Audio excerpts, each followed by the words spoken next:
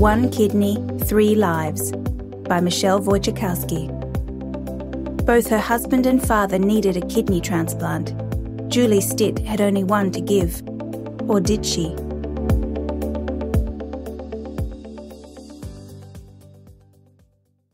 On a beautiful March day in 2004, Chuck Stitt stood in the middle of the Little Patuxent River in Columbia, Maryland, US, a fishing rod in his hand and the cool water flowing around his boots. He cast his line, then waited for a trout to bite. Instead, and without warning, Chuck's world went black. He was completely blind. Chuck was alone in a secluded area, plunged into darkness and struggling to keep his balance in the middle of a river. He couldn't even call someone for help. He had left his mobile phone at home. Chuck dropped his rod and moved slowly through the water, stepping carefully until he felt the riverbank under his feet. Now a rocky 30-metre-high hill and 800 metres of asphalt lay between him and his pickup truck. I knew I had to make it back up that hill and to the trail, where there was a chance that joggers might find me, recalls Chuck, now 52. Luckily, I was familiar with the place. He proceeded slowly, with his arms extended to avoid walking into trees. Eventually reaching his vehicle, he climbed inside and sat in the driver's seat, unable to drive or contact anyone. After a few hours, the darkness turned to light as his sight gradually returned. When Chuck could see well enough to drive, he made a beeline to his doctor's office. Chuck's doctor ran blood work. 2 days later, the stunned physician called Chuck and ordered him to go to the ER immediately. The tests showed that his level of creatinine, a natural waste byproduct produced by muscle activity, was sky high, an indication that he was in full kidney failure. When I heard that, I thought it was a death sentence, says Chuck. He drove himself to the ER at Howard County General Hospital. After admitting Chuck to the intensive care unit, doctors inserted a catheter into his neck so he could receive dialysis treatment.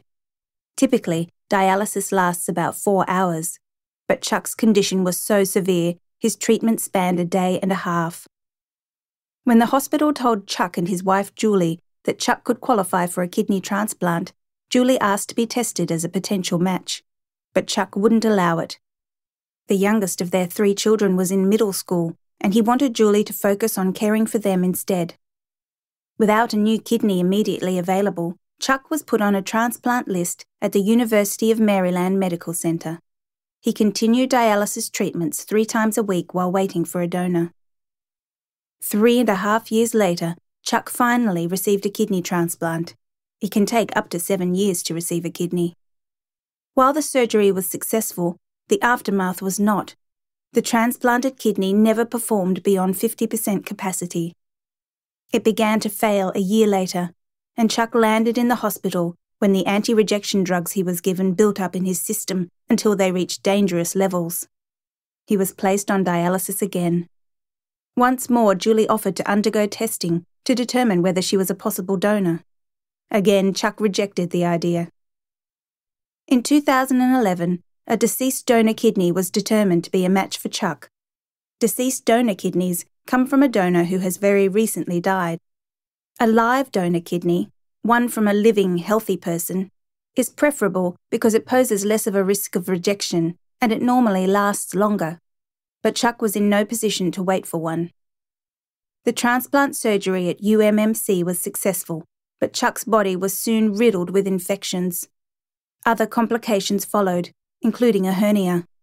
One morning, he woke up to find his internal organs protruding through his surgical scar. As time passed, the second transplant began to fail, forcing Chuck to reverse himself and ask his wife, "Could you please help me?" Julie was tested and learnt her blood type was not a match. But another option soon presented itself. In April 2012, she discovered UMMC's Paired Kidney Exchange program and signed up. The PKE works with organisations such as the National Kidney Registry to match donors with recipients. If a live donor wants to give a kidney to a friend or relative but is incompatible with the recipient, the program ensures that the donor gets listed as a potential donor to another recipient. In exchange, the donor's friend or relative is guaranteed a kidney from a matching donor on the list. Julie registered with the program to donate one kidney to an anonymous person in need, thus securing a kidney for Chuck. But because she was starting a new job as a Year 2 teacher in the autumn, she requested that her surgery take place the following summer, in 2013, so that it wouldn't interfere with her first year at school. In December 2012, just before Chuck was scheduled to begin dialysis again, he received a phone call. PKE had found a match. This time, Chuck received a new live donor kidney, and there were no infections or rejections following the surgery, just a kidney functioning the way it was supposed to. But while Chuck was undergoing the torturous process leading up to his successful kidney transplant, his father-in-law was having serious health problems of his own. Julie's father, Richard Kern, had been diagnosed with diabetes almost 50 years earlier, at the age of 25. During a nearly fatal heart bypass surgery in 2010, Richard's kidneys had failed. He began dialysis, and his kidneys rebounded. But in June 2012, his kidneys failed again. Due to an acute shortage of live donors, he was placed on the transplant list to wait for a deceased donor. In August, he again began dialysis treatments. "I had my suspicions that eventually Dad would need a kidney transplant," says Julie. But by committing to donating a kidney to the PKE program to help her husband receive a kidney, she couldn't help her father. She and Richard pleaded with PKE to allow her donated kidney to be given to her father. Her request was denied. "I was really empathetic about that, mainly because it's not fair to jump the system," explains Dr. David Lisa, who runs the PKE program. Mrs. Stitt's kidney was donated on behalf of her husband, and it needed to go to whoever was the next recipient on the list in the exchange program.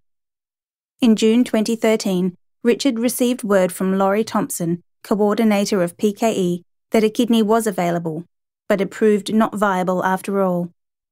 A month later, Richard got another call from Thompson.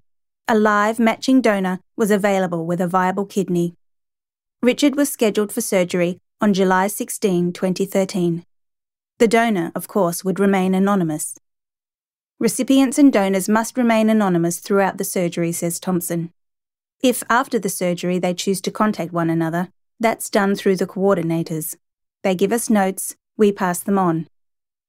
Julie had also received a call to schedule her surgery on the same day, at a different time and on a different floor, however, from her father's. On the morning of the surgery, Richard underwent a pre-surgical checkup. Considering the severity of any operation, not to mention the family's track record when it came to successful kidney transplants, it was understandable that the family were anxious. But then they got news that brought a smile to their faces. They overheard a hospital worker say that he was going to the donor's room. He then gave the room number. It was Julie's. Richard's surgery was a success, and his new kidney is working well. No one is happier about that than Julie. How often is it that a daughter can give life to her father? "I didn't want to say anything," she says, admitting that she had a gut feeling her father would receive her kidney. "I didn't want to jinx it. It was miraculous that I was able to help both my husband and my father. It was a blessing." "What are the odds?" says Thompson. "They must be phenomenal. We all said this family had a guardian angel sitting on their shoulders directing this whole affair."